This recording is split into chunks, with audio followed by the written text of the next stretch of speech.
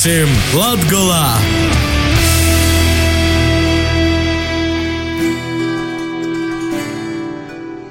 Esiet sveicināti! Jūsu uzmanībai Latgales aktuālākās ziņas īsumā, pie mikrofona Elīna Greidāne.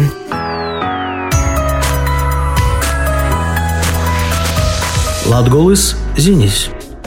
Godinot labākos Latgales uzņēmumus, Latgales plānošanas reģiona uzņēmējdarbības centrs kopš 2014. gada organizē konkursu Latgales reģiona uzņēmēju gada balva. Tā mērķis ir apzināt un godināt Latgales plānošanas reģiona teritorijā strādājošos uzņēmējus, kuri aktīvi un godprātīgi darbojas savā nozarē, sekmējot uzņēmējdarbības vides attīstību Latgalē. Šogad konkursā tika izvirzītas 7 nominācijas – gada amatnieks, gada mājražotājs, gada jaunais turisma pakalpojuma sniedzējs, sociāli atbildīgs uzņēmums, gada inovācija, gada jaunais komersants, gada uzņēmīgākais remigrants Latgalē. Līdz oktobra beigām, kad konkursam varēja pieteikt uzņēmumus, tika saņemti 37 uzņēmumu pieteikumi no 12 pašvaldību teritorijām. Konkurss norisinās jau 6. gadu, un arī šogad izsludinātā konkursa nolikums noteica, ka iepriekšējo gadu uzvarētāji nevar pieteikt savu dalību tajā pašā konkursa nominācijā. 12.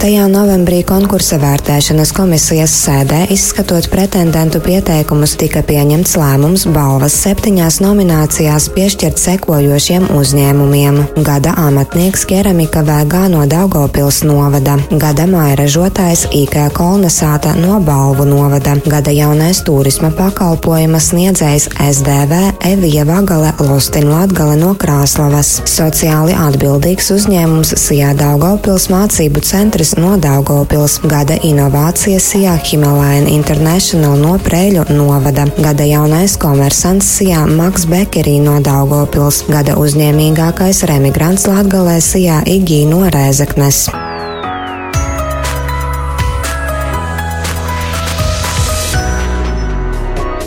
Administratīvā sēkas 18. novembra ielā 17A Ludzā pārbūves par sociālo pakalpojumu dienas centru darbi rit pilnā sparā un jau redzamas pārmaiņas gan ēkas fasādē, gan teritorijas labiekārtošanā. Daudz ir izdarīts, nomainīts jumta segums, veikti starpsienu izbūves darbi, iekšējā ūdensvada izbūves darbi, uzsākti zibens aizsardzības sistēmas, ventilācijas sistēmas, elektrības sistēmas izbūves darbi un citi. Darbus plānots pabeigt 2020. gada pavasarī. Sociālo pakalpojumu dienas centra pārbūve un jaunu sociālo pakalpojumu izveide ir daļa no deinstitucionalizācijas norises Ludzas novadā. Topošajā daudzfunkcionālajā sociālo pakalpojumu centrā paredzēts izveidot dienas aprūpes centru pilngadīgām personām ar garīga rakstura traucējumiem, kā arī specializētas darbnīcas, kur būs iespējams apgūt dažādas noderīgas prasmes, kas nākotnē šiem cilvēkiem varētu palīdzēt iekļauties darba tirgū. Tāpat centrā atradīsies arī dienas aprūpes un rehabilitācijas centrs bērniem ar funkcionāliem traucējumiem. Ludzas novada sociālā dienesta vadītāja Lilita Gorbunova Kozlova informē, ka persona ar garīga rakstura traucējumiem un bērnu ar funkcionāliem traucējumiem vajadzības tika vērtētas jau pirms 3 gadiem. Lielākā daļa cilvēku bija izteikuši viedokli par dienas centra nepieciešamību Ludzas novadā. Dienas centra pakalpojumu cilvēki gaida, jo vēlas uzlabot savu ikdienas dzīvi, piepildot to ar dažādām saturīgām aktivitātēm. Jāatzīmē, ka Ludzas novadā šis būs pirmais šāda veida sociālo pakalpojumu centrs.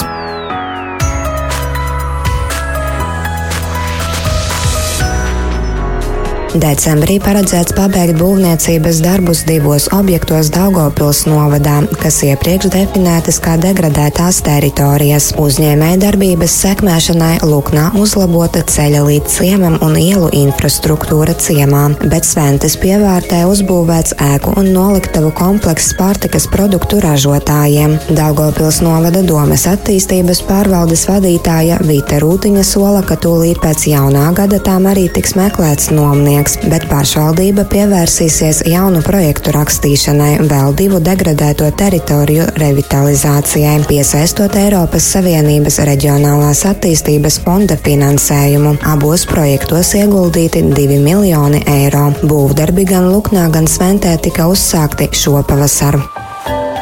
Kultūras pasaukumu afiša. 16. novembrī Rēzeknes novada vokālais ansamblis Skonē kļuva par starptautiskā vokālo ansambļu konkursa Songs Gardens laureātiem Lietuvā. Ansamblis atskaņoja 2 komponistes Guntras Kuzminas Juknas veidotās tautas dziesmu apdares un 1 oriģinālu dziesmu. Ar savu uzstāšanos Skonē spēja pārliecināt gan konkursa žūriju, gan skatītājus. Plašāk par konkursu stāsta ansambļa Skonē vadītāja Guntra Kuzmina Jukna. 16. novembrī Rēzeknes novada vokālais ansamblis Skonē kļuva par starptautisko vokālu ansambļu konkursu Songs Gardens laureātiem. Konkurss notika Lietuvā, un konkursa mērķis bija popularizēt savas valsts tautas mūziku un oriģinālu dziesmas. Līdz ar to nolikums arī paredzēja atskaņot savu valsts vai novada tautas dziesmu apdares un oriģinālu dziesmas akapella. Un piedaloties konkursos, mēs atzinīgi novērtējam par programmas izvēli, tāpēc arī šoreiz mums likās, ka uz konkursu ir jāaiziet kaut kas savs, kaut kas no Latgales, un tāpēc dziesmas skanēja mūsu tik mīļajā latgaliešu valodā. Mēs atskaņojām latgaliešu tautas dziesmu apdari Porstaķie Daugaviņu un Ūsi Ūsi. Un kā oriģinālu dziesmu izvēlējāmies manis komponēto un Rinetas atpildes Iganes vārdiem Lilgums. Konkursā piedalījās ļoti daudz dažādu ansambļu, gan trio, gan dueti, gan sieviešu, vīriešu un arī jauktie vokāli ansambļi. Tātad mēs bijām to jaukto vokālo ansambļu kategorijā. Un jāteic, ka žūrijā bija profesionāļi no Lietuvas Nacionālā kultūras centra, docenti, dziedātāji un dažādu vokālo ansambļu akapella vadītāji. Tikām ļoti jauki un viesmīlīgi uzņemti Kupišķi kultūras centrā.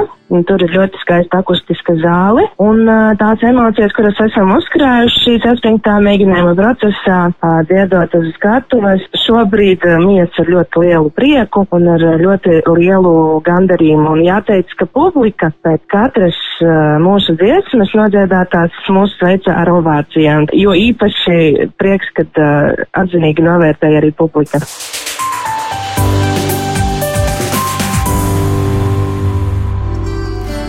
Publicēts Viestura Kairiša filmas Pilsēta pie upes treileris. Drīzumā tiks pabeigts vairāk nekā 3 gadu ilgais darbs pie vēsturiskās drāmas Viestura Kairiša jaunās filmas Pilsēta pie upes, un šonedēļ publicēts filmas treileris. Pilsēta pie upes pamatā ir attiecību stāsts uz pagājušā gadsimta 30. 40. gadu vēsturisko pārmaiņu fona. Scenārija pamatā ir latviešu trimdes autora Guntara Janauska tāda paša nosaukuma romāns. Filmā būs dzirdamas vairākas valodas – latviešu, krievu, vācu un jidišs, jo valodu mikslis bija dabiska parādība laikā, kad multikulturālā vidē cieši blakus dzīvoja dažādu tautību cilvēki, un īsā laika posmā nomainījās vairākas varas. Pamatā gan filmas varoņi runās latgaliski, un šiem tekstiem filmā paredzēti titri latviešu valodā. Filma arī uzņemta Latgalē, Krāslavā, Ludzā, Rēzeknē, Varakļānos, Daugavpilī un Subatē. No Latgales nācis un latgaliski runā galvenās Anča lomas atveidotājs Dāvis Sukarevskis. Šī ir viņa pirmā loma. Pārējās lomās filmā aktieri Agnese Cīrule, Gundars Āboliņš, lietuviešu kino leģenda Joss Budraitis un čehu aktrise Brigite Cmuntova. Viesturs Kairišs filmu veido kopā ar saviem ilgadējiem radošajiem partneriem – mākslinieci Ievu Jurijāni un operatoru Gintu Bērziņu. Filmu skatītāji visā Latvijā varēs redzēt no 2020. gada 17. janvāra. Līdz šī gada 15. decembrim izsludināta pieteikšanās dalībai 2. Daugavpils starptautiskajā tautu deju festivālā, kas notiks 2020. gada februārī. Festivālā aicināti piedalīties dažādu tautu deju kolektīvi no Latvijas un ārvalstīm, kuri kopj un popularizē savas tautas dejas tradīcijas. Plašāk par festivālu aicinājām stāstīt Daugavpils pilsētas domes kultūras pārvaldes pārstāvi Diānu Soldāni. Daugavpils pilsētas domes kultūras pārvalde jau otro reizi rīko Daugavpils starptautisko tautu deju festivālu, kura ietvaros notiek ne tikai koncerti, bet arī meistarklases. Un tieši tāpēc, ka Daugavpils lepojas ar savu kultūru daudzveidību, mēs rīkojam festivālu, kura mērķa auditorija ir ne tikai latviešu, bet arī dažādu citu tautību, tā skaitā mazākumu tautību deju kolektīvi. Tas no Latvijas, gan ārvalstīm. Un tāpēc mēs aicinām deju kolektīvus pieteikties šim festivālam. Nolikums ir atrodams Daugavpils pilsētas domes kultūras pārvaldes mājaslapā www.kultura.daugavpils.lv un pieteikums var iesniegt līdz šī gada 15. decembrim. Tāpēc aicinām kolektīvus apsvērt domu piedalīties šajā lieliskajā pasākumā, kurš notiks no 20. gada 7. līdz 9. februārim Daugavpils kultūras pilī. Pirmo šāda veida pasākumu mēs rīkojām 2016.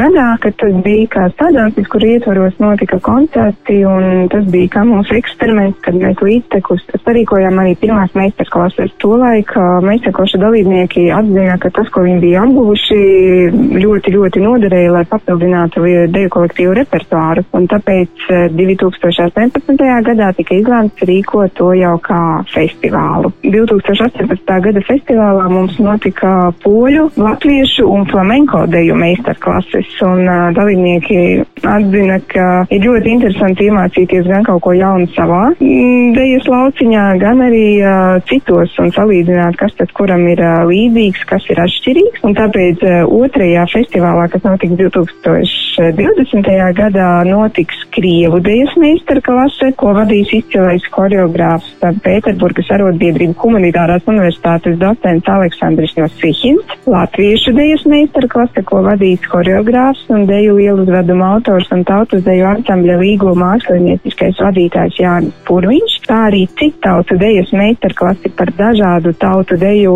līdzībām un atšķirībām, un šo meistarklasi vadīs Latvijas kultūras koledžas lektore Katrīne Martinsone Škapare. Šīs meistarklases ir kā papildus aktivitāte, gan lai apgūtu kaut ko jaunu, gan salīdzinātu jau ar to, ko šobrīd deju kolektīvi dara. Galvenokārt, lai dotu iedvesmu un impulsu turpmākai darbībai un lai deju kolektīviem dotu tā kā iedvesmu vairāk.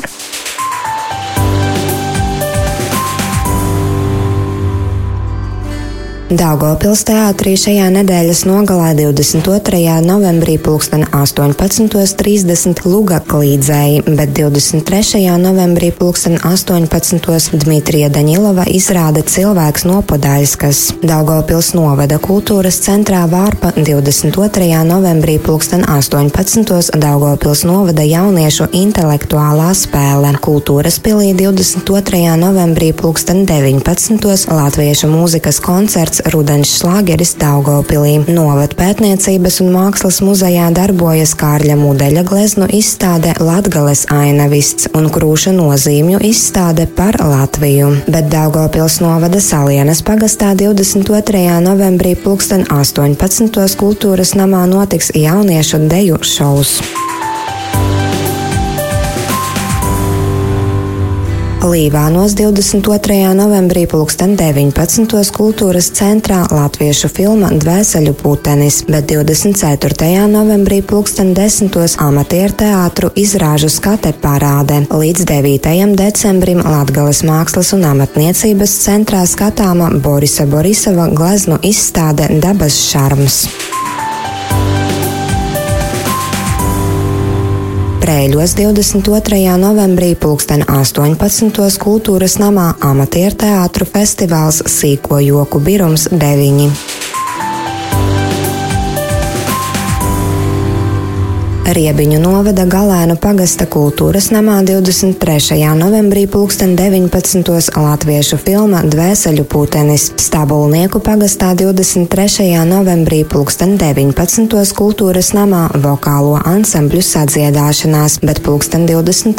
balle kopā ar Aināru Lipski. Sīļu kalna pagasta kultūras namā 23. novembrī pulksten 22. balle kopā ar grupu Galaktika. Rušonas pagastā 23. 23. novembrī 19. jauniešu deju kolektīvu Sadansis, bet 24. novembrī 15. senioru pasākums un Andra Baltača koncerts Es būšu klāt.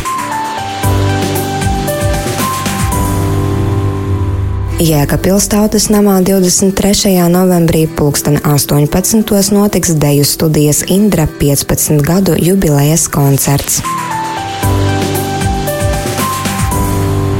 Tas bija Latgales kultūras notikumu un aktualitāšu apskats. Klausieties līdz gada beigām Radio FA un Divu krastu radio ēterā katru ceturtdienu 13.30 ar atkārtojumiem piekdienā 8.30 un 12.30, bet Latgales radio ceturtdienās 14.40 ar atkārtojumiem piekdienās 11.25. Savukārt raidījumu pie mums Latgalē klausies Radio FA un Divu krastu radio ēterā piekdienās 15.30 ar atkārtojumiem sestdien 16. un pirmdien 18.30. Latgales radio ēterā piekdienās 14.20 ar atkārtojumu sestdienās 16. Uz tikšanos jau nākamajos raidījumos ar jums kopā bija Elīna Greidāne.